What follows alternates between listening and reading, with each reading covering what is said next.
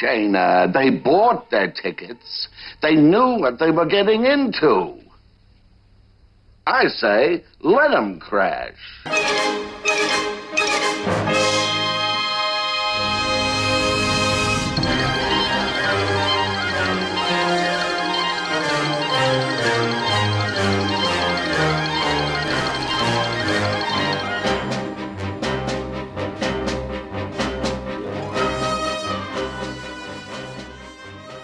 Hello and welcome to Stuff We've Seen. This is Jim.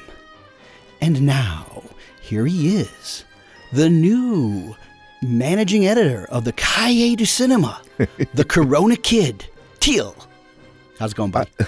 Pretty good. You know, I read several articles about this Cahiers du Cinema issue. Yeah. There was a really good in-depth one in the New Yorker that sort of went through the entire history of the magazine. Yeah. And sort of how what a big deal this is, actually, that they were basically these new owners are trying to turn it into sort of a promote the French film industry magazine. Yeah. It basically is what they were looking at. And yeah, all the editors said, we're out of here. See ya. I know. I don't know what's going to happen now. Well, it could be the end of the Cahiers du Cinema. That would be a shame. Because they have been, I used to read them in high school. Right. Well, that's why when we didn't have the internet, but we were film fans, we would scour, like, what can I get my hands on? Exactly. Like Film Comment. Yep. Well, Fangoria for me. Fangoria, Starlog. Yep. And Cahiers du Cinema. And then, and American cinematographers. And American cinematographers. You could find those in libraries. Yes, and sometimes, you could go to like a cool place that had like a lot of cool magazines and they had a film section. But yeah, it was film, and there was no internet. It was just film magazines. And my high school library had a good collection of many years of Cahiers du Cinema. And so I... Well, I can imagine the high school that you went to would. Yes. Yes. So I definitely read those. I mean, they're just they were so, I haven't read them in years, but they were so great to read because they really did not pull any punches with their opinions. Well, you know what I say? Thanks for the memories.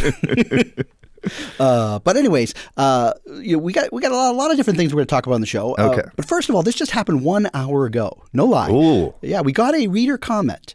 And I thought I would share it because I love to hear from a reader. Did I just say reader comment? You said reader. A listener comment. I'm looking at their You're reading email. with your ears. Yeah, but I love to hear from listeners because they give us the feedback. And this particular person is John Ford. He wrote to us months ago. Wait, John Ford? Yeah, remember I mentioned him yes. before. Yeah. We joked about his name before, We did. Yeah, so he's back, and he liked our Top 10 of the Decade episode, and he wanted to share his thoughts of some films. Like, he actually wants to rewatch The Master because he really didn't like it that much the first time. Okay. But now after hearing us talk about it, he's interested in checking it out. Great. So here he gave a top 10, and we're not going to go dive through everything, but I think there's some interesting picks in here, and so I thought you'd enjoy hearing what they were. Yeah. And he gave this is what I think is interesting is he has an honorable mention, and it's a movie that I've never seen. I know about it, and I got a feeling it wasn't even that great, but. That's what's so fascinating by hearing other people's picks. Yeah. It spoke to them, and I don't know this person's age. I think he's younger than us, so this is why this movie might mean more to him. Well, and I definitely, I had a few picks on mine that were personal picks, I would say. Like they appealed to me personally. I wouldn't necessarily argue them appealing to other people. Yeah, and I had like a movie that you think about afterwards, and a movie that really, it's like if I could just squeeze extra movies into the top 10, I would have made room for a movie you haven't seen, don't know why, and it really is great, is Inside Llewyn Davis. Oh, yeah. Yeah. That one's probably the one that I kind of have the most regrets about not sticking in the top 10. Well, you can put it, I don't know, I had that stray 5 after my top 10 where I could almost trade them out. Like I'm regretting not putting Mother in there.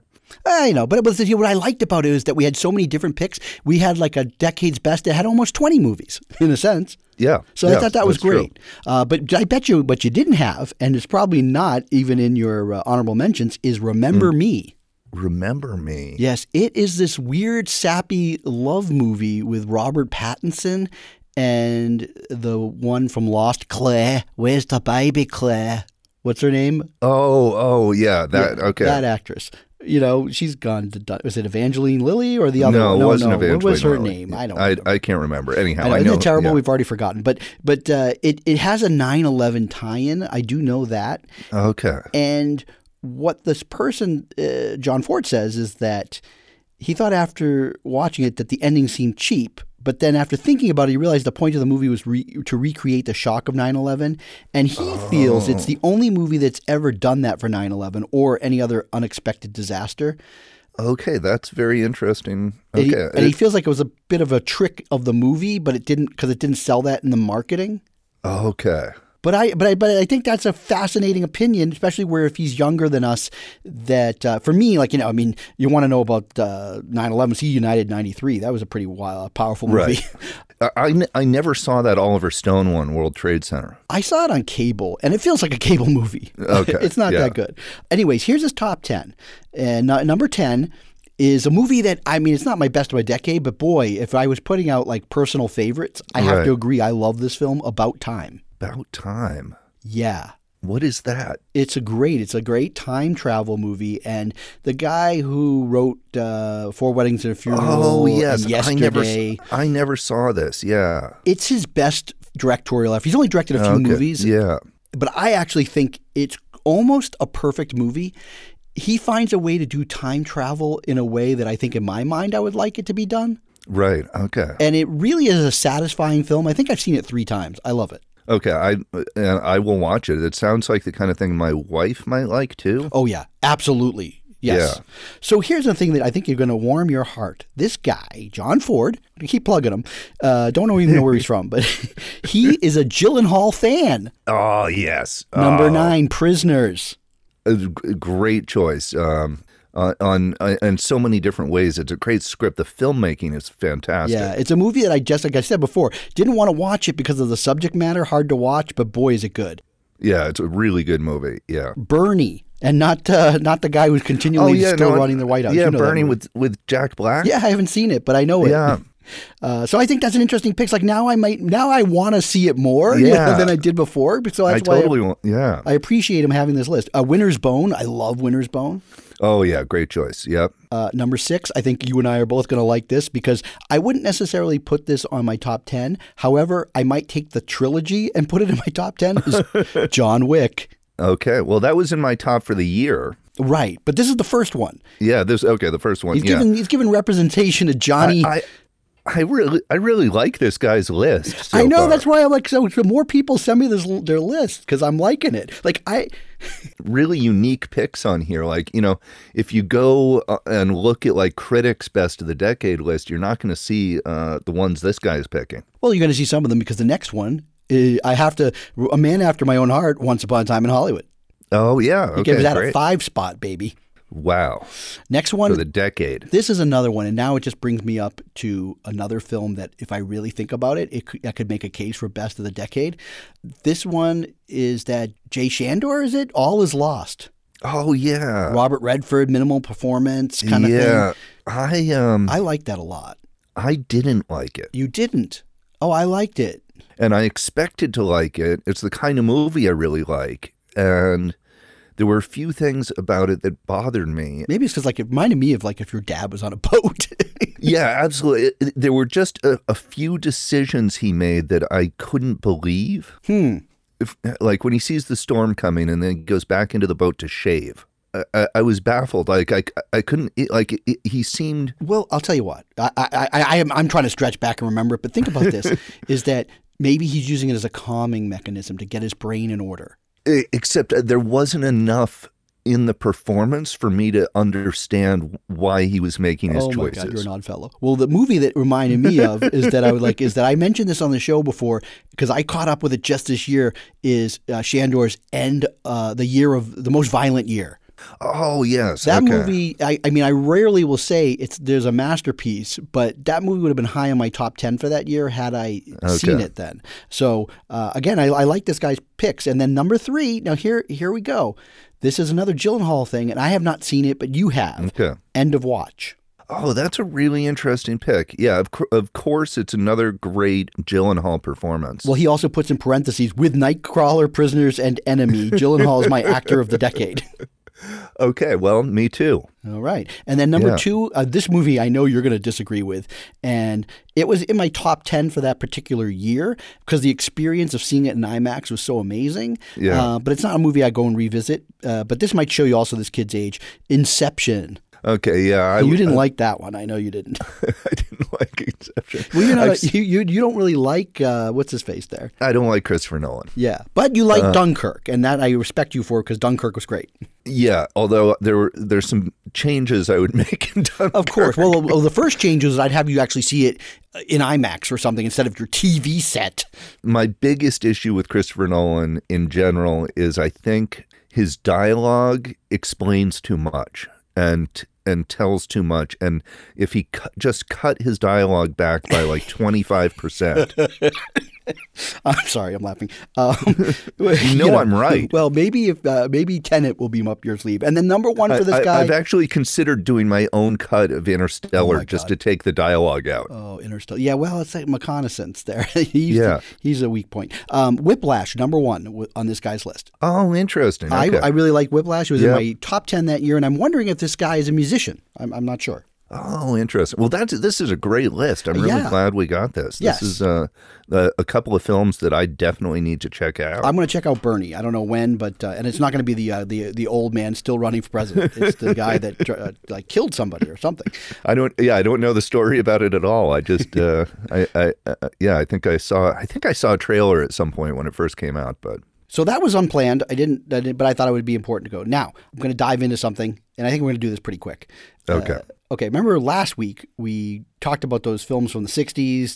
That I had not seen. Yeah. And I thought that was, I personally thought it was interesting. Yeah, I did too. There was a movie that was from one year that we left out because it was a misprint on the sheet that I had, but I discovered it again it was like 1962. It was the 62 Marlon Brando version of Mutiny on the Bounty was nominated for Best Picture. Oh, yes. Okay, that makes sense. Infamous box office bomb, and it cost a ton of money.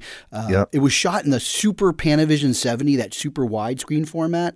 Okay. The only time I've seen the movie in completion was pan and scan on TV. So you can imagine that, like, literally I was watching only 1/3 of the movie. I think I saw it on VHS, and that's what it would have been. Only VHS. time I saw it. Yeah. Now, I've seen parts, just clicks like on TCM, and it's gorgeous. And I would love to see it, like if they had a 70mm print available and you could see it, Super Panavision at a festival, I would go. Anyways, that was that. Okay, that's good note, good footnote. Now it's going to bring me into my next segment, the 1970s. Yes. Okay, but here's what we're going to do this time. I am going to read the list quickly of the movies that were nominated for Best Picture. And then I am going to predict which of those films that you have seen or haven't seen. Okay. And I'm going to see if I'm right. And then I'm going to ask you which movies, if any, you think did not get a director nomination. Okay? Okay. You know the rules? Yes. Okay. Here's 1970. Patton. It was the winner. The nominees, aside from Patton, were Airport, Five Easy Pieces, Love Story, which was a box office sensation, and Robert Altman's MASH, also a sensation. So, out of those 5 movies, if I were to wager a guess, I think you've seen all 4 of the nominees, except for the 5th one, which would be Love Story. I don't think you've ever seen it. I've never seen Love Story. Have you seen the other 4? Read them again quickly. Patton. You've seen Patton. Airport. Never seen Airport. Come on now. Listen, that's one of my all-time favorites. It's a cheese bag. It's it's the best. I may have seen parts of it on TV at times and stuff, but no, I've never. That was just not a genre that I really got into. Wow. And then, I guess, I liked Towering Inferno. We'll talk about that in a moment. But you've seen MASH, obviously. Yes. Okay, so now, out of those 5, and I'll tell you, this is one hint I'll give you for the whole decade. Yeah. Every single year, at least one film that was nominated for Best Picture did not get a Best Director nomination as well. So there's one out of every year at least. Some have 2. So I'm going to choose Patton. No, it won Best Picture. I thought you were talking about didn't get a director nod. Yeah, but if it won Best Picture, it's probably got a director nod, Okay. right? So I'm going to give you that too. Okay, so then I'll go with Airport. You are correct. It did not get a nomination, and Five Easy Pieces did not get a director nomination either. What? I know, that's insane. Well, do you want to know what did instead? Okay. Okay, and I'm going to sub out. So for Airport, I'll sub out Ken Russell for Women in Love. Okay. And that makes sense. That was a Okay. great Yeah, that movie. makes sense. But here's the other one that is the ultimate mystery, right? I mean, especially since Five Easy Pieces didn't get nominated. Instead, they nominated, get this, Fellini's Satyricon. Wow. Have you ever seen Yes, Satyricon? yes. It is possibly, if I had to take a list of 10 movies that I think are the ultimate challenge to try to sit through, Right. That's up there. and I'm wondering if it got that because most people felt like this is their version of like punking somebody that because it is not I just don't understand that out of all of Fellini movies it is probably the most Fellini-esque I guess, but it is just hard to watch. It is, yeah. It's not the easy breezy plot driven 8.5. No. Yeah, when 8.5 is the yeah, it makes 8.5 look like the most standard like action plot of all time. It is a hard film. So anyways, that's the 1970. 1971, here are the nominees. Okay. The French Connection, A Clockwork Orange, Fiddler on the Roof, The Last Picture Show, and Nicholas and Alexander. Okay. Now, if I was to wager a guess, Yeah. I would say that you have not seen Nicholas Alexander and you have not seen Fiddler on the Roof, but you've seen the other three. Correct. Wow. So you've seen The Last Picture Show. You nailed it. Actually, yes, I've definitely seen the last picture. I'm going to show. reach through this microphone and slap you if you haven't seen The Last Picture Show. I think actually at some point when I was a kid, I did see Fiddler on the Roof. Yeah, I haven't seen it in years, but Yeah, I think I did see I it when will I give you was a like pass. 10 or something. but Nicholas and Alexandra, I just can't imagine that you would have seen Yeah, that. I have not seen it. I haven't seen it in years, but I've seen it. I've seen every movie nominated for picture in the 70s. So Okay. So now, out of all those five, one was not nominated for Best Director. Which one? I wish I had the list in front of me. You're not getting that. All right. Well, no, if it's 'cause going to be I'm too just- hard for you to remember, I'll tell you, Nicholas and Alexander did not get nominated for Best Director. See, didn't see it, so I wouldn't have picked it anyway. The person instead, well, I'm not saying who should have. I'm saying who Right. didn't get nominated. John Schlesinger for Sunday Bloody Sunday. Interesting. You didn't see that either. I did see that. Oh, you did see that one. I have. Yeah. Saw it actually my freshman year at, That's the one with the like blimp in the football game? no. Oh, no, that's Black Sunday. It's Black Sunday. No, Sunday Bloody Sunday is like a real drama where Peter Finch and somebody else, they're like, Peter Finch is Okay. torn between a love between a man and a woman and then another man. Like, and it was Okay. groundbreaking at the time because it was like dealing with a same-sex relationship in a time that nobody had that going. Okay. Yeah, I have not seen it. Okay. 1972. Then the nominees were The Godfather, the eventual winner, Cabaret, Deliverance, Sounder, and The Immigrants. Okay. I am going to say that you have not seen The Immigrants and you may not have seen Sounder.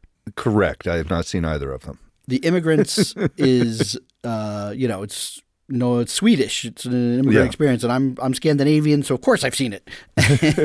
And Sounder, I mean, that's a classic, and you should see it.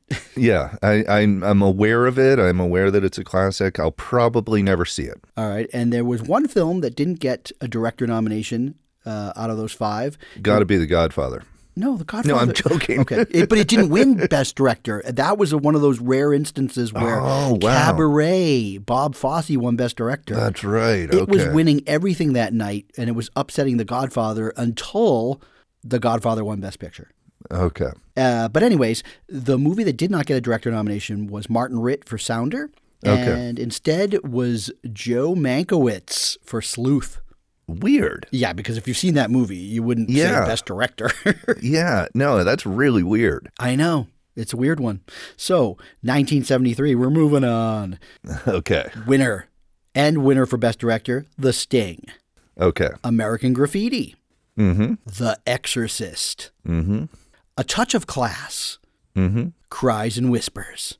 Okay. Boy, I mean, back in the 70s, I mean, I'm reading these titles. There's some great films that there were There's some nominated. great films. Yeah. Okay, so I would say that you have not seen A Touch of Class, but you've seen everything else. Now, is Touch of Class, that's with, It's George Segal. It's a comedy. It's like a weird thing that it was even nominated. It was a comedy that had Glenda Jackson and George Segal's having an affair with her. She won Best Actress that year. Okay, I have not seen it. I saw it back in the 80s.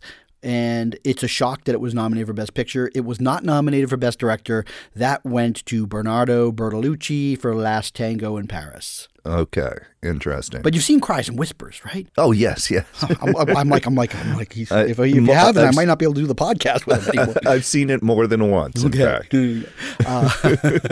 I watched it when Criterion was going off. Oh, right. Before it came back, I watched it as part of this little Bergman kick. And, when I watched it as a teenager in the mid 80s, I was not old enough to appreciate it. No. And I think, I don't know, there's probably a lot of films like this that as I've come back to them later in life, I appreciate them so much more. Oh, yeah. I mean, Cries and Whispers, I was devastated the second time I watched it. Yeah. The first time I was like, this movie was boring. Exactly. Yeah. And I was I recommend everybody seeing that. So, All right. Well, again, I want to move this along pretty fast. 1974. Godfather Part 2, the eventual winner and Best Director winner that year. Never saw it. Okay, stop. Okay, I'm sorry. You're not supposed to give it away. But I know, but it was just a joke. Yeah, I know for a fact you were in the living room watching it with that gal, Mary Lynn Purcell. So don't tell me you didn't try to see it. Chinatown. You didn't see that. Yeah, come on. Anybody worth their salt has seen Chinatown. The Conversation. And I know we've seen that because it's one of our favorite movies. Then there's also Lenny. And The Towering Inferno. And I know you've seen all 5. I have seen all 5. Several of them multiple times. Yeah, I mean, The Towering Inferno was something that as a kid, I thought it was the greatest movie ever. It's awful. Yeah, so the voting me at 8, who couldn't wait to watch it on the ABC movie 2 nights in a row, I would have voted for The Towering Inferno. Now I'm like, get that movie out of there. Yeah. That is no business. So 2 movies didn't make it for Best Director. And this one is kind of crazy. And there's only one reason why, because the Academy was already going to give him the director for Godfather Part 2. But The Conversation did not get a Best Director nomination. That is shocking. It did for the DGA. They gave him the 2 nominees. Okay. But instead, we had John Cassavetes for A Woman Under the Influence. Oh, interesting. Now, that's a great choice. Yeah, that is a great choice. But, I would have slotted that for The Towering Inferno. And then the other movie that got nominated for Best Director was Francois Truffaut for Day for Night. Interesting. Yeah. Okay, I like that. It's not my favorite Truffaut film, but again, if I had to take the Pepsi challenge, Conversation, director over both of those films. Yeah. But certainly The Towering Inferno, slot one of those in. Probably Woman Under the Influence, just because it was nothing like it at the time. Get rid of The Towering Inferno. I know. So we have to look at an embarrassing choice for that Academy. Come on. So 1975, I think we're getting a little bit better here. All right. The nominees and the eventual winner was One Flew Over the Cuckoo's Nest. Okay. Barry Lyndon. Oh, yeah. Dog Day Afternoon. Okay. Jaws. And Nashville. Now, that's, So what have I not seen? Oh, you've seen them all. I've seen them all. Yeah. That's why when we get into 75, every one of those is its own right, a classic. Yes. I'd say the most dated movie right now is probably Nashville. Yeah, it doesn't... dated is correct. It's just not as fresh as it once was. It doesn't, yeah. It's become more of a curio. And One Flew Over the Cuckoo's Nest is great, but after you've seen it once, it's I'm going to say it doesn't hold up. It's just not as great as at the time it was a sensation, I first saw it as a kid on VHS. Yeah, and, me too. and was totally blown away by it. Absolutely. Thought it was the most amazing thing ever, and that Jack Nicholson was godlike in his abilities. Yes. And then there was one movie that didn't get even Best Director, and anybody who knows film history knows that it was Steven Spielberg for Jaws. He did not make the cut. Yep. And instead it was Fellini again, the spoiler, for Amarcord, which is a great movie. But yes. It's weird. They just the director's branch loved to get artsy, Yeah, I guess they spent, the next 40 years making it up to Spielberg. Yeah, it took them a while to make it up. But anyways, 1976, Okay, this is an interesting year because this is tough. This is the Sophie's Choice year where Right. you have to take somebody out because there were so many good ones. I think actually that's what happened. There's so many people chose for certain films, and then the one that like was the most popular ended up winning. So nominees were Taxi Driver, Okay. Network, Bound for Glory, All the President's Men, and then of course the little underdog the movie that did win Best Film and Director, Rocky. Now, I think we all know from a critical standpoint that what the best movie of the year was. It was not Rocky. It was not Rocky. Yeah. No. I mean, we got two camps, three camps. We got your Network camp, we got your All the President's Men camp, and your Taxi Driver camp. Most people haven't seen Bound for Glory. I'm guessing that you have not. I have not. Yep. And it is an amazing movie with an amazing cinematography from Haskell Wexler. It's definitely worth seeing, but I would say that you're a Network guy all the way. I am Network all the way. Yeah, I mean, that's it. I mean, I can't fault Taxi Driver. Taxi Driver is a great choice because, I mean, and then All the President's Men, I've seen that movie like 15 times. Yeah, but yeah, I've seen that a bunch. But for me, Network is like, Yeah, that's the one that you know. that's maybe in my top 10 of all time. I know. So I know you would have picked that. But guess what? Yeah. The Academy, and this is what's shocking, is that Bound for Glory, okay, that did not get nominated for Best Director. And I guess I can understand that, though it's the great Hal Ashby. Right. But Taxi Driver, they denied Scorsese. No director nomination. They didn't like those young upstarts like Spielberg and Scorsese. So here are the movies that did get nominated. We got another artsy-fartsy, Ingmar Bergman for Face to Face. Interesting, which I've not seen. I have not seen it either. And this one I started years ago and I got distracted, so I never got back to it. Okay. But this is historic. Seven Beauties by Lena Wertmuller. Oh, yeah. And that makes her the very first woman to be nominated for Best Director of the Academy. Okay, interesting. Yep. 77, Annie Hall, The Goodbye Girl, Julia, Star Wars, The Turning Point. Now, I'm going to guess. I'm going to go out on a limb and say that you've only seen Annie Hall in Star Wars. Yes. You've never seen The Goodbye Girl, even though that's a comedy classic. It's a comedy. Wait. Is that with Richard Dreyfuss? It is. I've seen it. Okay. All right. So you saw that. Julia, I doubt you saw that. Did not see Julia. And that movie, I liked it when I was like a teenager. Thought, this is a pretty good movie. And then I've seen it again, and it's like, it's dated. And The Turning Point, ugh. I saw that. Really? I saw that one time, like when I was like 12, and I'm like, I never want to see that again. What is it? It's like about ballet dancers and a rivalry between Shirley MacLaine and Anne Bancroft. They're kind of like older now, and now their like daughters are doing ballet, but they were rivals when they were younger or something.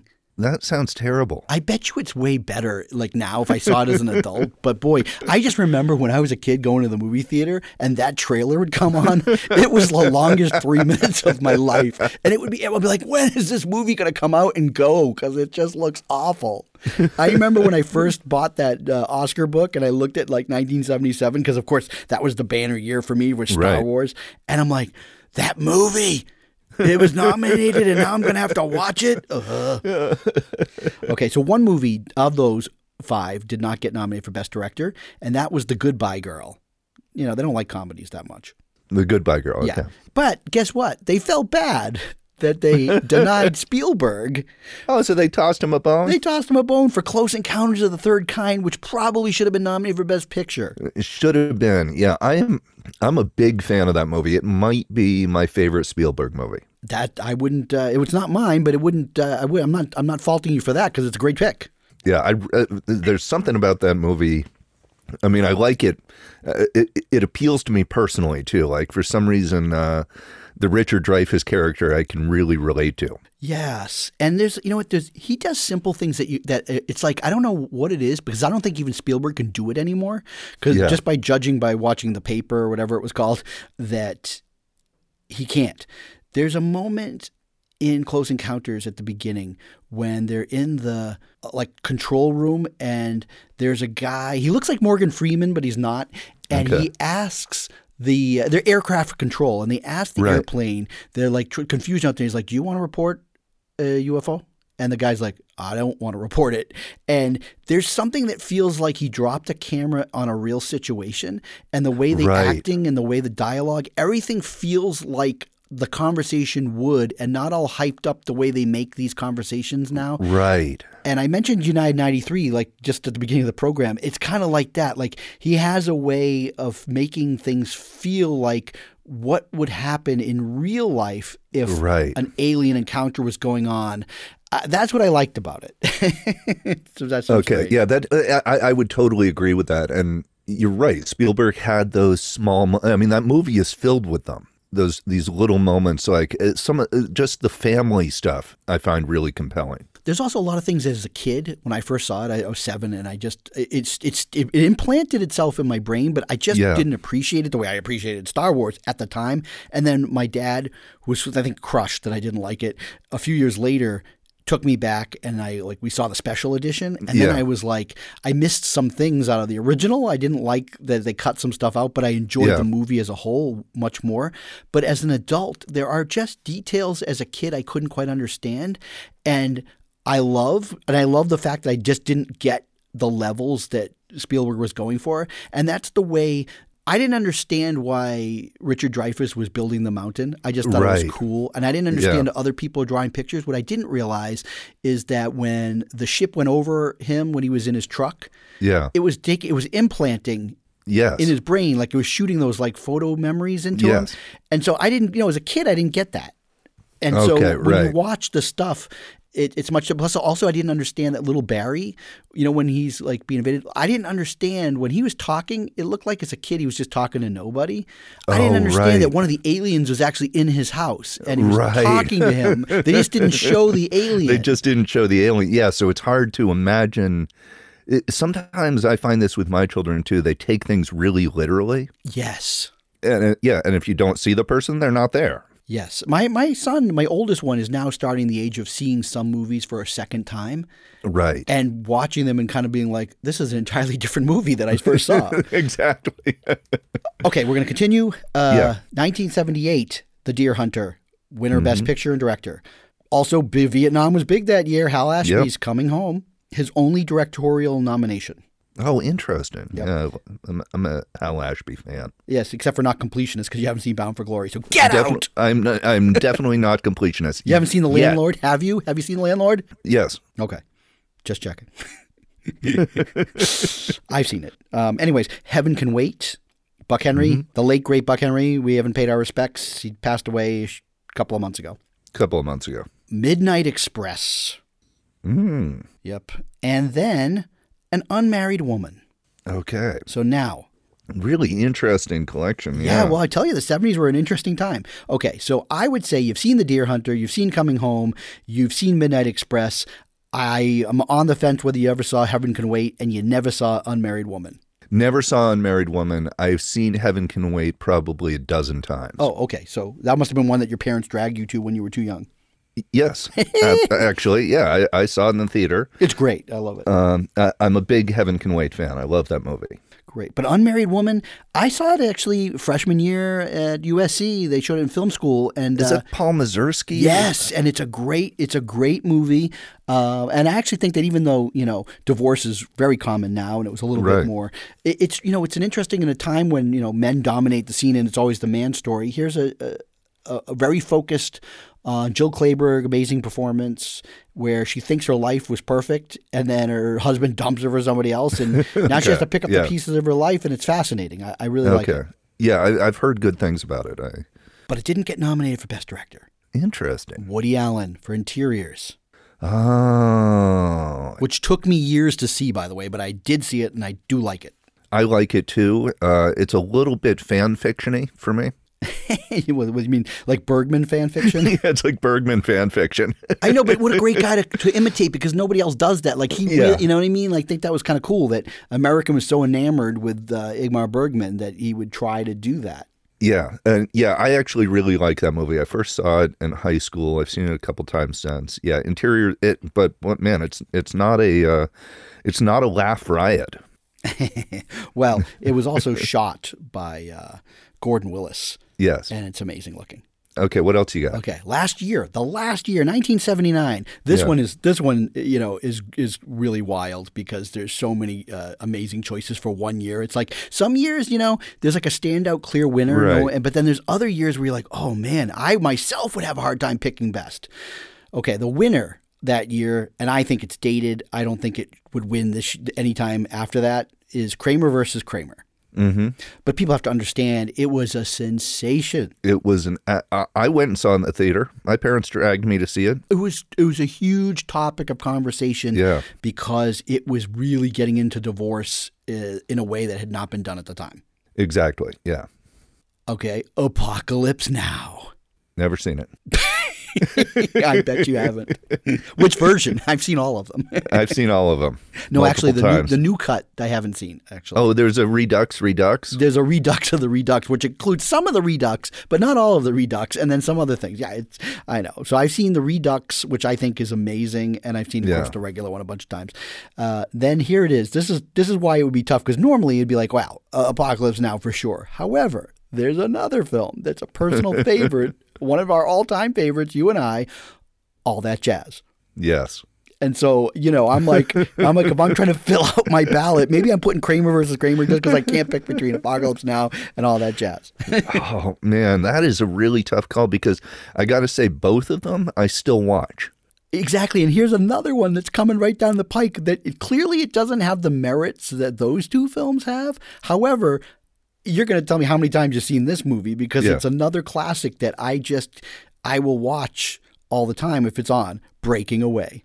Oh, yeah. You know what? I've only seen it once. Wow. I've seen it a bunch of times. And I watched it with my son a few years ago, and he really liked it. I think I may have seen it in the theater, actually. Well, I bet you have. It was one that I wanted to see, but of course my dad wasn't interested. And if my parents weren't interested, I just wasn't going at the time. That's totally the kind of movie my parents would take me to. I bet it was. Well, because it also takes place in a college and your parents were working in a college and all that stuff. So that's okay. That's 4. We still have a 5th one to go. Oh, man. Yeah. Okay, and I'd say tough year. I'd say this is probably the weakest of the 5. And that's not saying anything because it's certainly a top 10 for the year anyway. And it just features a great female performance is Norma Ray. Okay, never saw it. No, you're joking. Oh, sorry. Sally Field. Yeah. Union, with the unions. Okay, yeah, I saw it. Okay, I'm like, come on. So you saw all 5 that year. I just had a blank out moment there. Yeah. And that was Martin Ritt again. They just clearly don't like him as a director because he did not get nominated. And here's the one that did, another one of those artsy type moves. Edward Molinaro for a huge art house sensation. People, I don't think today would understand what an insane, like, monster smash movie this was for the art house scene. La Cage aux Folles. Yeah, huge. And you know what? People are like, well, wasn't that a comedy? But it is such a delicate balance. Mm-hmm. And how he has to put certain things together and make it just, the stakes keep getting higher and it's uproarious and there's a lot going on. It really is a kind of a comic masterpiece. Yeah. So was it, should it have been nominated? I don't know. But there's your list. Yeah, okay. Before we're going to get into the main event, which now is like with only a little bit of time left, I do have one question for you. Yeah. I was on Criterion last night looking for something to put on right before bed. And I saw they have a list of what's going to be leaving at the end of the month. Right. And then there's this film and I was like, I've never seen it. There's something, I've heard something about it. I got to maybe I'll put it on for a few minutes to check it out. Have you ever seen 1975's John Schlesinger directed Day of the Locust? Yes. You have, with William Atherton and Karen Black? Yep. A seedy portrayal of the 1930s Hollywood? Yes, based on the Nathaniel West book. Yes. Which is why I dug up the movie, is because I was a fan of the book. I'm watching this thing and just like it's, I don't know, the way it's directed or something, it's kind of like a disaster. However, and I think this is what you'll agree with me, it's shot by Conrad Hall. And the look of this movie is unlike almost anything I've ever seen. Yeah. It's maybe like pre-flashed or something. It has this faded, the sun is drenching characters in a weird way, almost washing them out. If you see characters from the distance, they almost look like, they don't look real. And didn't they pre-flash on McCabe and Mrs. Miller. They did, which is what makes me think, because this has sort of that like orangey brown look. Yeah. And maybe it's healthily processed or filtered. I don't know. I tried to actually look up this morning to see what they did, because Interesting. it's so cool looking that I can't take my eyes off it. Like, I'm just fascinated because it feels like a faded memory. I haven't seen it in a long time, but It's also weird. I'm in 40 minutes in, and it's like a 2-hour and 10-minute movie.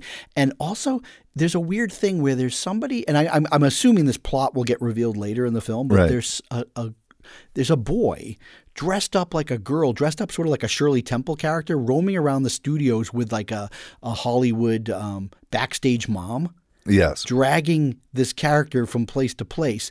And they haven't shown close up, but at first I thought, is that the actress Linda Manns, like, in this outfit? But I was sort of right. It was a very young Jackie Haley Jr., the guy from Bad News Bears. Yeah. So, and he's dressed up like this girl. So I don't know where that story goes, but that also fascinates me, because this thing has a sort of Lynchian type. It does, yeah, and the book is like that too. But you're right, the movie is a little bit of a disaster. Yeah, but like I said, I'm going to finish it just because. Yeah. I got to see this, and I also like. I mean, Karen Black. She's just an odd person to like spend time with as a lead character. You know, and that's. But I don't know. I've always had some kind of soft spot for her. Well, I certainly didn't have a hard spot. Yeah, I mean, I like her in the those Larry Cohen movies and stuff. Yeah, well, like, I mean, there was like the trilogy of terror with the crazy doll. Yeah. Okay, so now that we have no time left, time for the main event. How long have we been going? You don't need to know. Long enough. 42 minutes. Okay, and we're supposed to do this next segment in like 15 minutes? Okay. 15, 20. I think we can do it. We'll see. Okay. Okay, so many months ago. Set this up. Yeah, you set this up. Many months ago, I was trolled by a fan of, I don't know if he's a fan of the show. I don't know if he really listens, but he's a fan of ours. He does listen. Okay, Yeah, once in a while. He pops in. This guy Gerardo, we'll call him. I don't know. I call him the troll. And he trolled me pretty hard by trying to say that, like, this director Craig Zoller was better than Tarantino or something. Yes. And I thought it was weird to make these comparisons. So I said, well, I got to see, this guy's made 3 movies, and 2 of them were available on demand, or streaming, so I will watch them because I don't have to pay for them. And they were Brawl and Cell Block 99 from a couple years ago, and then from like a year before that is this Western Bone Tomahawk. Yes. And I started with the first movie, and by the end of it, which was the Cell Block one I watched first, right. I immediately went right into Bone Tomahawk, because I said I've got to see more of this guy. Not that I just got to see what's going on. Well, because something is going on, right? Well, that's the whole thing, right? Like, I feel like this guy, as a director, he lets scenes go way on too long. He is very static shots. He hardly moves the camera.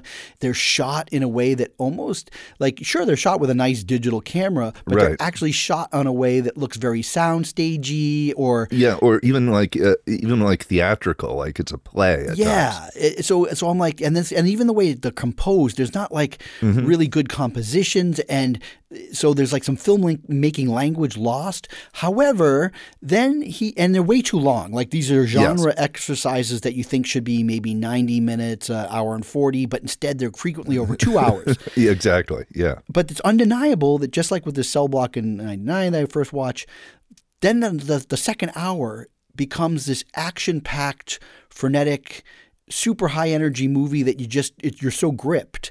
And the same thing with Bone Tomahawk, that you wonder, is that actually part of his style, that he builds to something that you're now more into it because of all the stuff he made you go through? You've gone through a lot. Well, you've gone through a lot of, I guess, what you would just call character development, right? And you just sit with these characters and these long scenes with dialogue. There's a scene early on in Brawl and Cell Block 99, which I don't think this ruins anything to talk about this, but the main character comes home. He finds out that his wife has been cheating on him. And the conversation that they have about that was really unexpected to me. There's so many easy directions you can go with that. And it went in a direction I wasn't expecting in terms of how this character reacted. And that sucked me into his character. So I think a lot of all this setup, this drawn out setup that Zoller is doing, conditions you somehow for this third act, which is often incredibly violent, brutal, and yes, kind of action packed, and almost as a set piece. Like, this guy does violence in a really interesting way. We'll get to that, but I think that setup is part of what makes it so appealing. Yeah, and so the one movie I didn't see, right, to make it a complete trilogy. Yes. I hadn't seen Dragged Across Concrete, which is this movie from this year, which you, of course, put on your best of. Yes, I did. Year. And, of course, that intrigued me more. I'm like, well, okay, now I feel like he's trolling me into seeing this. But the real problem wasn't, I've been looking for this. I could have seen it on Redbox. However, Redbox only offered a DVD copy, and I'm a snob. Okay, and right. I said, I'm not going to watch it on DVD because if it already doesn't look that good, I don't want it to look even worse. So the only place that it's available is on Cinemax, which I don't have. Oh, okay. However, fates collided that Cinemax was offering a free 1-week trial. Oh. And I wasn't going to sign up and have to sign up just for Right. this movie. However, they offered another film that my wife wanted to watch and my boys wanted to watch and we all wanted to watch. Was the movie that the two of us saw in the night. It was 2011. We both saw in the theater. Was Contagion. Oh, yeah. The Soderbergh movie that's come to life in many ways in recent times. So she rented, she got Cinemax for a week so that we could watch Contagion, which we all did last weekend. It was it was fun to watch, if you can call it fun. But I do love that movie a lot. And yeah, it's a very well put together movie and a great script too. I do have some flaws with it, my own picadillos, but that aside, I did enjoy Contagion. So the bonus was, great, now clock's racing, I can watch Drag Across Concrete. And, I wasn't going to be able to watch it in one sitting. I had to start watching. And of course, isn't it like 2 hours and 40 minutes? It is. And I think that's for a lot of people, the knock on it is it's super slow. It doesn't need to be there that long. So I watched it, I think, I stole some moments to watch like the first hour or so. Yeah. And then I made a mistake of late at night putting it on just as the Jennifer Carpenter scene was starting. And at that point, you can't not watch the whole thing. No, that is the turning point in the movie, that scene. Yep. And then it is just on a trajectory after that. Yeah, I literally had stopped the film right where suddenly Jennifer Carpenter's character is being introduced and was going to get on that bus. Yeah. And then the next night I turned it on and watched this, and that was it. You cannot, I could not stop watching this film. That scene is incredible. It is, but I mean, I have, on one hand, I respect, I've read about this as Craig Zoller and his approach, and he's a very combative director. He doesn't like critique. He doesn't want to hear from it. He has his own reasons, and I think he's entitled to that. Yeah. But that also, if you're going to look at his work and critique it, on the one hand, I got through the movie and I enjoyed it. And all the stuff that he decided he chose that he wanted to put in there, he put in there.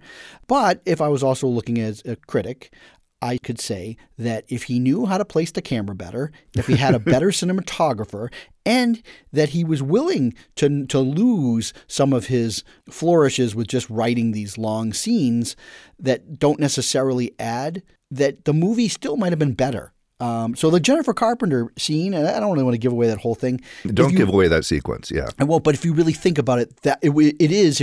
Everybody has to admit that in many ways it's unnecessary. It's totally unnecessary. It's unnecessary. It's unnecessary in terms of plot and story. And I think maybe he likes that. He's violating a lot of rules of how you write a screenplay.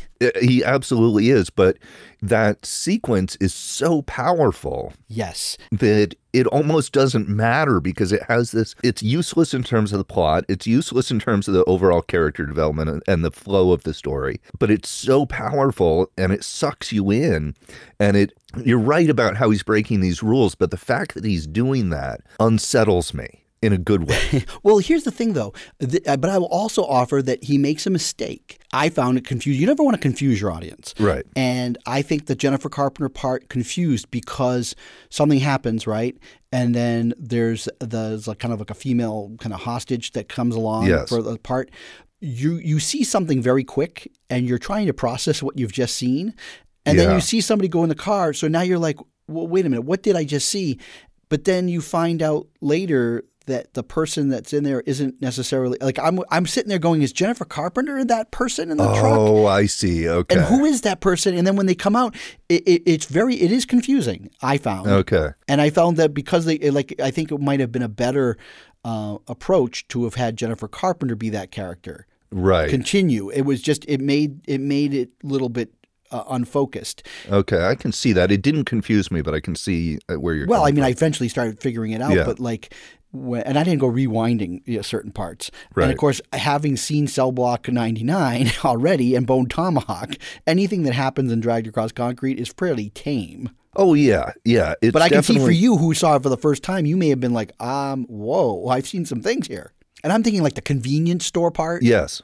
I bet you that was a scene that probably disrupted you a bit. Yes, and there definitely are. There's several scenes like that. I mean, multiple.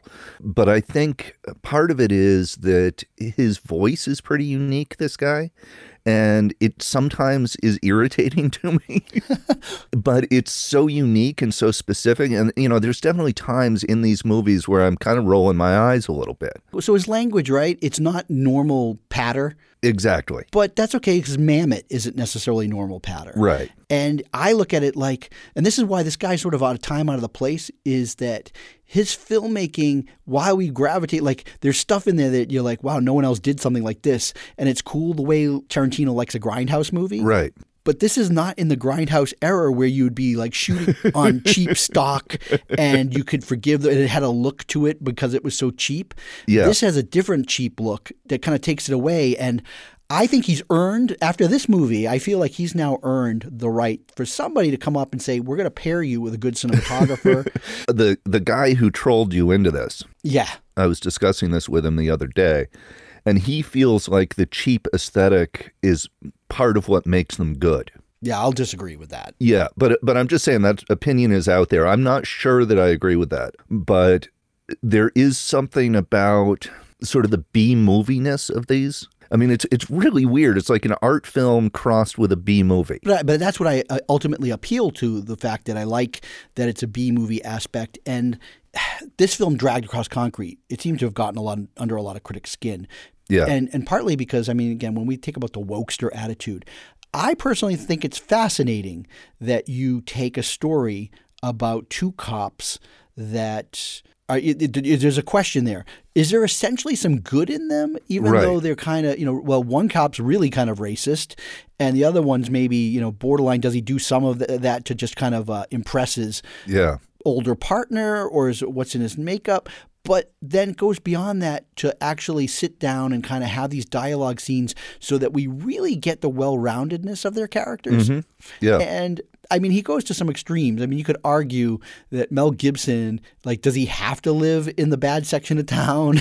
Right. And, and then the daughter, I mean, I do find it fascinating. They got this wife who has, turns out she has MS, and Right. you're not sure at first whether or not she's having a problem from an injury on the job, Mm-hmm. or you don't find out that it's MS for a while, but that when they're worried about their daughter getting kind of Yeah. harassed on the street, she goes right into that racial profiling aspect. Yes, absolutely. Just because you're hearing something and it's uncomfortable, there's also the reality that there are people that exist and these are their attitudes. Yes. And if Mel Gibson's character was a really good cop, he wouldn't go on the path that he does to take. He would definitely not. No. He wouldn't be going after some kind of deal that he's going to try to a caper that he's going to try to out caper. He wouldn't even Yeah. go that route. And then also there's a turning point where they know that they're in the middle of something and it might be hard to explain what they were doing in the middle of that something. However, they could make one decision. They could then call in the reinforcements Right. because of what's happened, or they can go further down the rabbit hole. And they decide to go further down the rabbit hole. Which is, I think, Brawl and Cell Block 99 has a very similar structure.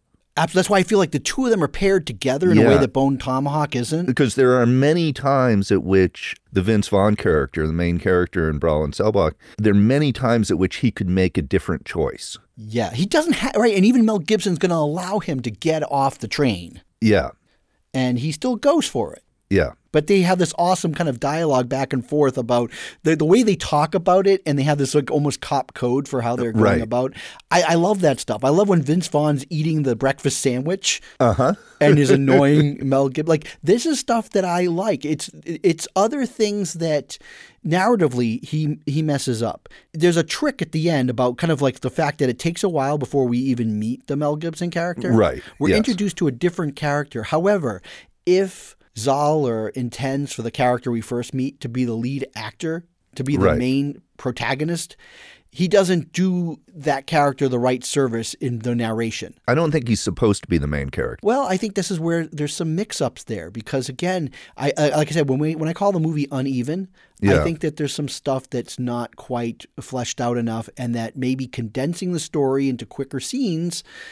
Interesting. Not necessarily this great dialogue, but I just think that it's an uneven movie, and that's okay. That's why a B movie is a B movie. It's got a lot of great stuff. I will recommend it to a lot of people. And when you say it got under critics' skin, you mean they didn't like it? Well, they didn't like it because of what they did. There's this proposed feeling like, I don't know what Zoller's own political beliefs are, but I happen to think that he's just kind of playing with this right-wing attitude because the town, the city that exists is called Bulwark. Mm-hmm. And I'm not sure if you know or never, but that's like a right-wing news outlet. Yes, I do. And so I don't know if he makes that connection, but like, I mean, this is like, there's kind of like, he's almost playing with the fact that people will assume that if you're taking characters that are like now bad guys, right? He's taking today's bad guys or the heroes that are kind of, ambiguous and maybe a little bit tragic heroes and stuff, that they might be, right-wing guys. Right. Well, and so after you watched Dragged Across Concrete, you told me I had to watch Brawl in Cell Block 99. Well, because you put it on your best list, and I'm like, well, I don't know how you would think about it if you had seen these other movies first. Exactly. So I think that you thought, well, I don't know what you thought, but I was going into Brawl on Cell Block 99 with this expectation that it might sort of reduce Dragged Across Concrete in my mind, that I would see some of his faults and those sorts of things, and that I would realize maybe that movie wasn't as good as I thought it was. The exact opposite happened.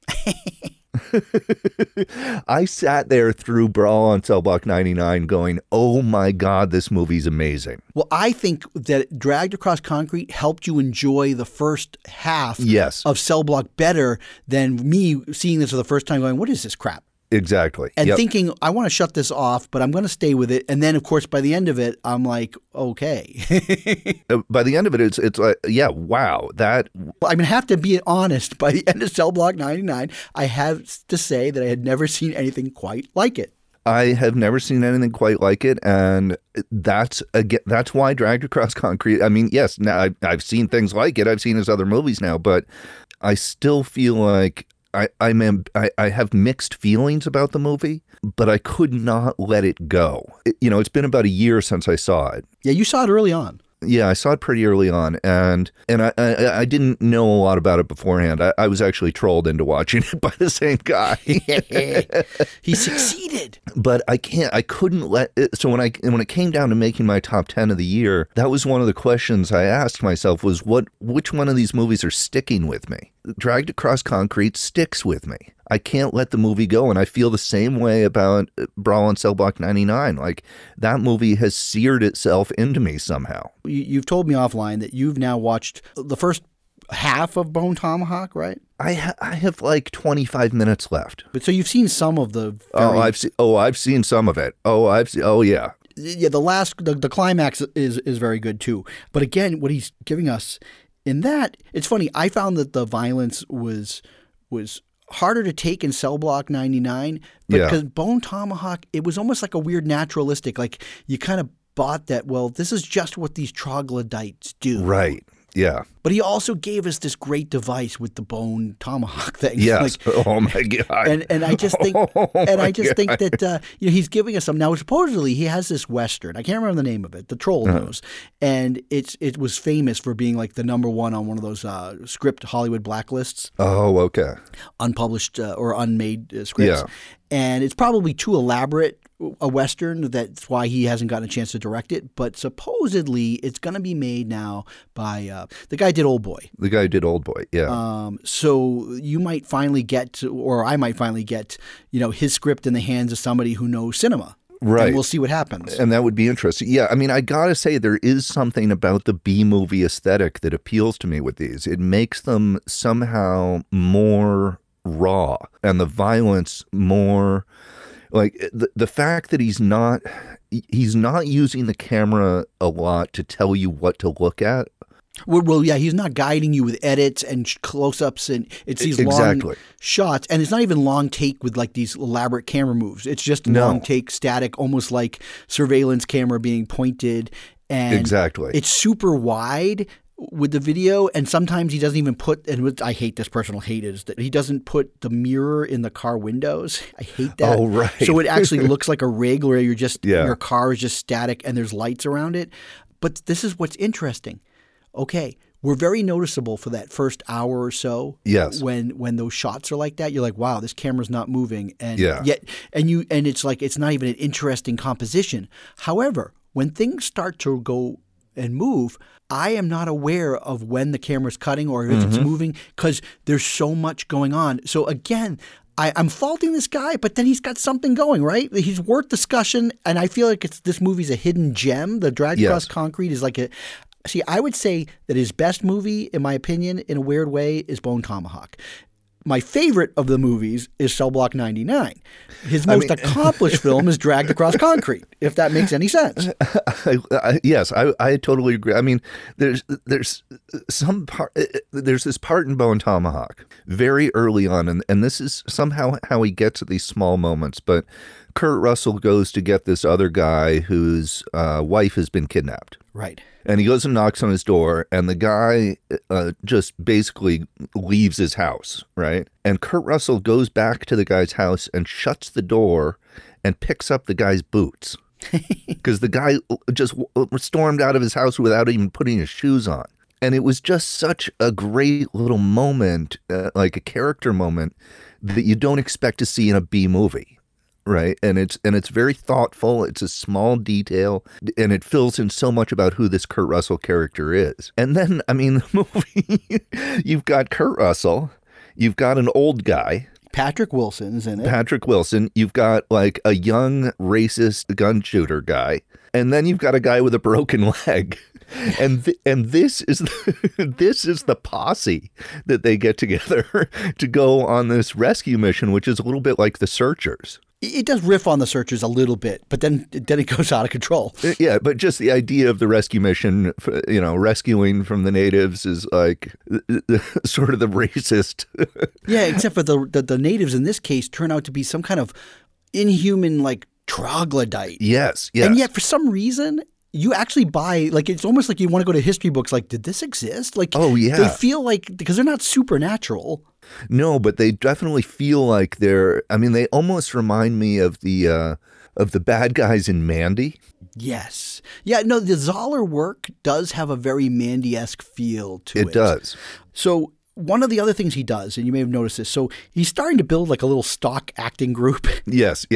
And there's one guy, so there's this character actor named Fred Melamed. Yeah. And he's in all three of the movies. He always has a small part. And essentially, S. Craig Zoller saw him in the Coen Brothers' Serious Man. Okay. He fell in love with him, sought him out, and said, "You're my muse, and I want to basically find ways to put you in all my movies." So like, even in Dragged Across Concrete, there's not like a real role for him. Right. So he's in the bank scene. He plays the manager. And Jennifer Carpenter was supposed to be in Bone Tomahawk, but I think she had to drop out because she was pregnant. Okay. And there was a reason why she couldn't do it. So instead, she does Brawl in Cell Block 99. Right. And then again, I think that's where maybe why the movie it has that scene that doesn't exist, is that he likes Jennifer Carpenter and he wanted to put her in a movie. So he put her in that scene. It's a hell of a sequence. That's the thing, is that individually, like that entire scene, it's weird. You argue that it really shouldn't exist, but at the same time, it's kind of awesome. Oh, it's, I mean, in a way, it's like this, like the emotional linchpin of the whole movie, even though it doesn't really need to be there. Yeah. And then I mean, like, again, it's hard. Like when you take a heist movie, and there's been tons of them, you have to find ways to do something a little unique and a little different. And I have to say, Yes. everything that happens is unique and different, right? It's all unique and different. Yeah. And it's, I could tell you that I was in my bed watching it, and I paused to see how much is left because I was like, how late is this? It's like, well, I got to go. I'm like, you know what? I'll be tired tomorrow. I got to watch it all because I couldn't take my eyes off it. It was too intense. we've been talking about the third act too, and there's something to me that changes in the filmmaking in the third act. I felt like, even though it's these static shots, that in Brawl on Cell Block 99, when the action starts. Oh my God. And Vaughn, doesn't he look like the most kick-ass giant in that Oh movie? my God, They make yes. him look like he's 8 feet tall. Like, Yes. And, you know, I was saying this before we started taping, that I've long said that I think Vince Vaughn is underrated as an actor. And this movie, he is amazing. This is an incredible performance. I also think it's great. I think it's Dragged Across Concrete is incredible as well. Yes, they absolutely, yes. That's incredible as well. It shows us what a good actor Vince Vaughn really is. But that's what I was going to say about the third act, is that the choreography is actually really good. Yeah. Like, no, that's what I'm saying. Suddenly he goes from feels like amateurish filmmaking to suddenly, you're lulled into that, and then boom. And then boom, you are hit with this sledgehammer.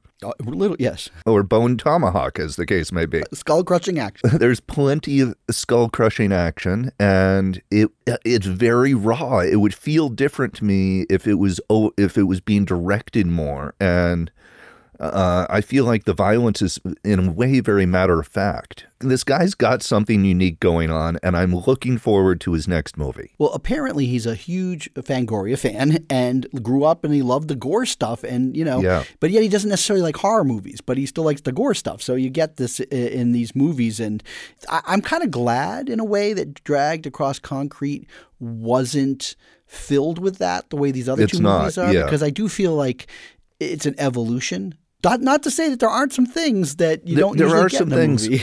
But for me, that last 45 minutes of Dragged Across Concrete, basically the parking lot sequence, Yes. to me is really well put together. Oh, it's great. And again, you've built up this camaraderie between and a sort of like a kind of an understanding between Mel Gibson and Vince Vaughn. So their interactions during that play so well together. Yes, because you've already figured out who these people are. The best is when Vince Vaughn gets the phone message, and he's like, and he's like, that's not the answer I was looking for. That's right. Nothing is going right in these. Yeah, well, I mean, that's the other thing.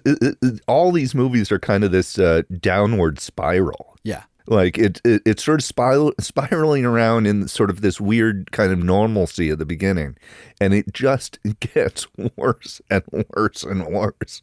Yeah, I just think there was an opportunity though to turn this movie from B grade to like a literal masterpiece, because he was going for parallels between the life of the Mel Gibson character and the other guy, the sort of criminal, but he doesn't pull it off with the script.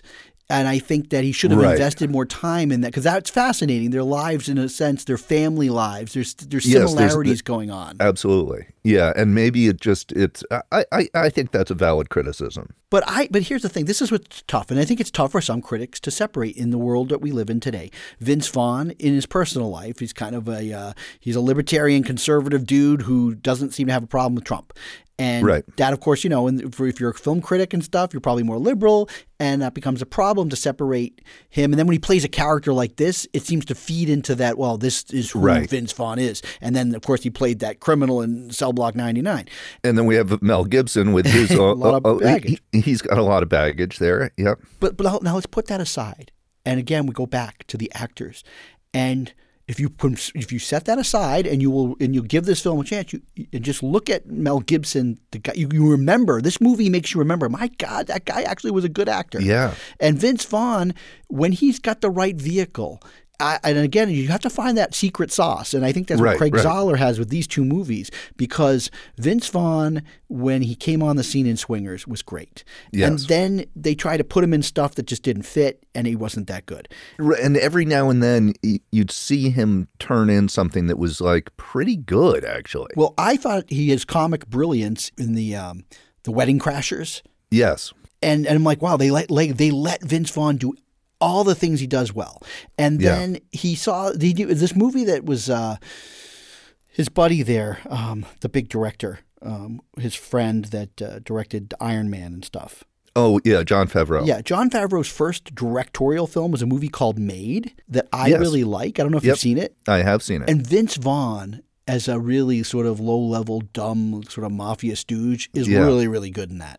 He has some great moments in that movie. But see, these moments, these finding the right way to use him, and he played like a dark, villainous sort of like mafia character in season 2 of True Detective, and he just looked like the worst actor in the world. Yes, I totally agree. And again, I don't know what the deal was. It just somebody didn't know how to direct him right or something. But these 2 movies, it's like it's a different Vince Vaughn. He's so good. He's so good. Yeah. Somehow Zoller found what this guy is capable of and brought it out of him. Like I bought these 2 as sort of, corrupt detective guys. Oh, absolutely. They just felt real. Yes, they felt very real. Yeah. And again, I think some of the slow setup is responsible for that. Yeah, I actually enjoyed I remember going, well, geez, this movie they're saying it's like too long and stuff. I'm like, I don't mind all this. But I at the same time can say, well, look, did this movie have to be 2 hours and 40 minutes? It could have been slow. He seemed to be going for like heat, but yet he didn't have the suave nature of like a Michael Mann to have like the great camera work and then cinematography. But it's also it's actually a pretty small movie when you think about it. Heat has a lot of big set pieces. Yeah. It's got all, this has one set piece. Well, like I said, I want to see what this guy does with a budget. Would he be more of the same? I feel like I've seen an evolution, which is what I'm interested is that he's actually evolving. He's got trademarks already. Mm-hmm. He has some pitfalls he keeps going into, and I think he's used the same cinematographer all 3 times. Yeah. And I don't think that guy's getting any better because Bone Tomahawk to me looked like it really was the one that looked like they were doing a play several times until they were in the outdoors parts. Yeah, absolutely. And like it was just like set up really weird. Like it's like we know it's probably a set. You don't have to make it look like it's a set. Yeah, but once they get outside, I mean, I think it definitely is it's a movie that needs to be considered as an interesting entry in the Western genre. Oh, I agree. And you know what? The movies don't look that cheap. I was expecting Dragged Across Concrete. It must have been a bad transfer or something they did for the trailer. But it didn't look that bad. But, it really looked video-ish to me in times. It really does, yeah. Particularly early on. And then, I kind of got used to it. I kind of just moved past it when I was watching that movie. Absolutely. And he doesn't seem to be concerned that he's working with a house, a production company that like the distributor is pretty much going to do day and date, like video on demand, and then he's not going to get much of a release. However, I for one would show up for a Zoller Film Fest. Oh, absolutely. I'd love to see these in the theater and see what the impact might be. Yeah, I could keep going on, but I think these are movies that for film fans kind of need to be seen. Yeah, I mean, the question is, do you think are they more geared? I mean, I think they might be. They're a little bit more male-oriented. Like, would women like these movies? I don't know. They're definitely male-oriented. I don't know. I mean, I'm definitely not going to like sit down and watch Cell Block 99 with my wife. My wife she'll have zero desire to watch these movies. She does not want to see them. But I think this guy is a really interesting voice. I think he's got something unique going on. And I would suspect that I think Brawl on Cell Block 99 is still on Amazon. Maybe it's on Netflix, but it's streaming somewhere. Yeah, I think that and Bone Tomahawk you can still see. Yeah, and I think that they're probably. Now I kind of want to go through the Amazon reviews because I'm curious, like what your average person who's going to watch a B movie on Amazon. They're like, oh, it's Brawl on Cell Block 99 just sounds. By the way, I think that's a terrible title. I would have changed the title. Well, that's actually what turned me off originally. Yeah. Is that I didn't know anything about the director, and all I knew was I saw heavy advertisements at the time it came out was, oh, there's this movie on demand, Vince Vaughn, Brawl and Cell Block 99. Yeah. The movie wasn't what I thought it was going to be. Me neither. I was expecting a prison riot Yeah, movie. and I'm like, I don't want to see these movies where he's in prison and he has to know the ropes and gets the, and boy, Yeah. what we are got instead is so far different. And what Cell Block 99 is not what I thought it was going to Is be. not what I thought it. Yeah, Well, it defies expectations. That's what was so cool about the movie. exactly. And the same thing with all three of his movies. That's what he's doing. And so I think, yeah, if you're a listener and you're a film fan, this guy is worth checking out. But so look at it, now maybe you're intrigued out there, listener. Go see, but just be warned. We warned. These are some tough movies. Dragged Across Concrete is probably the least violent of the three. Probably the least violent, but the longest. I mean, even it's a tough.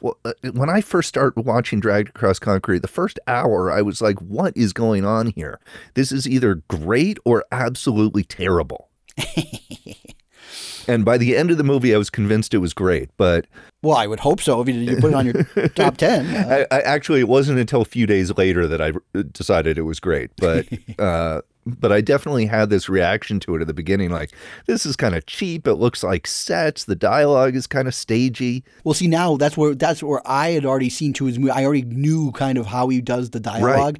And then I became okay with it. I'm like, like with film noir, it was a style. Yeah. And I like that someone's at least doing something different with this dialogue. Exactly. It's cool. Like, and there was some great funny lines, Yeah, there's some great lines. Yeah. But again, it's not all about the dialogue in the way that like Tarantino can sometimes be. No, but there's still its own rhythm. Like Tarantino has it's like sort of it's definitely got its own rhythm. I would say it's just a little bit less flashy. Yeah, I mean, It's not as highly quotable. yeah, I mean, I've heard a lot of people compare him to Tarantino, It's just because of the violence. and I think it's unfair though because I really don't see. I this is how I see it. I see that Tarantino, the film watcher, would see movies like this and love them and get inspired. Yes. Then do his own style. So rather than this is a Tarantino type film, though I can say that this is Dragged Across Concrete the most, is the film that I could imagine Tarantino taking, maybe doing some polish with his own flourishes on the script and directing it. And it would be a very fascinating to see him direct the same movie because the rhythm and the way he moves the camera and stuff would be different. Would be different. Yeah. So I think it's unfair to comparison. I feel it's unfair. I agree. I think it's kind of a silly comparison. I also think it's unfair to just say, oh, this is some right-wing racist fantasy. I think there's a little bit more going on that. And I think people miss the fact that it's also that he's playing with this notion that these right-wing guys are bad guys. Yeah. And there is that moral complexity to it too. I don't think, again, our friend who trolled us into this, he trolled somebody else into it. And and did they want to beat him? And their response was, dude, why are you watching these racist movies? Yeah, I think that's a very simplistic view. I agree. It is a simplistic view, but I understand that some people will have that reaction. Well, I mean, the way I look at it is this film would have felt very comfortable in the early 80s under the, I think as the troll said, the Carolico logo or the Canon logo. Oh, it definitely would fit under the Canon logo. Like I could see Zoller in the early 80s directing Chuck Norris movies and Charles Bronson movies. Oh, it would have been so great to see him do a Bronson movie. But that's what I'm saying is there's also that aesthetic and that look of that, like the film stock that wasn't quite high quality. Exactly, And I understand that's just not going to happen. But see, if he was on film, since film was expensive even back then, he would have been forced to have to make shorter movies. It's true. That would be the nature of that. They're like, no. And also a movie that's like, you got to have it 90 minutes so that we can show it so many times a day. Exactly. And now he's a little unrestrained. Well, but that's the thing with sort of those grindhouse movies is they were actually kind of cheap and short and quick and dirty. And so they just gave you the goods. He gives you the goods, but you got to go through the first hour and a half to get to exactly. them. And the hour and a half is good. It's just that people aren't patient and they got to wait. Right. And I guarantee you, if you wait, like the payoff of the last 44, I don't know how much, I guess it's from the Jennifer Carpenter, when she comes on the screen to the rest of the movie, it's kind of a borderline masterpiece. It is. I think you're absolutely right. It is a borderline masterpiece at that point. Yeah. And I'm willing to forgive a lot of the things that came before because of that. Yeah. And the Cell Block 99, the energy in that last half of the movie, as soon as he goes to prison, right? The energy from that moment on it's I don't know whether it's guilty pleasure or what, but I mean I was there. And me too. Bone Tomahawk. Again, the stuff you had mentioned at the beginning, like the weird, quirky stuff. Again, this is his first movie. I'm like, what is going? But just by the end of that movie, I had to say I haven't seen anything quite like it. Well, that's exactly it, and I got to give this guy his due because nobody else is doing quite what he's doing. He's on his own wavelength, and he gets good performances out of actors. He gets amazing performances. Yeah. So look at surprise, we have like a 2-part episode in one. It's long. I don't know what's going to happen when I cut it down. It won't be able to be cut down because it's so damn good. So you, the listeners, are going to have to enjoy it all. Until the next time, well, who knows? We might be, we'll be here because we're not going anywhere with coronavirus, but we might have things happening around us where kids start to have to come home from school, and that might make it tricky. Yep. So we'll see. We'll just, the show must go on. That's right, because we know you, the listener out there, might not have any movies to go see, so you're going to rely on us to what to watch on video and stuff. And I think we're going to keep that in mind, since we're not going to be reviewing any new movies anytime soon. Right. We should do some quarantine list of things that are available streaming. Yeah, and I promise the next episode, I am not going to jump into 80s Oscars, but we will do that in a future program. Okay. And also, listeners, send us your top 10 list for the year or the decade. I'd really love to hear some more decade lists. John Ford, but not the one who's a long dead film director, gave us one, and we want more. So keep listening and keep watching stuff. All right, kids. And also, remember, stuffwe'veseen.com or feedback at stuffwe'veseen.com. And we got an Instagram and all that other fun stuff. All right. Bye-bye. Bye.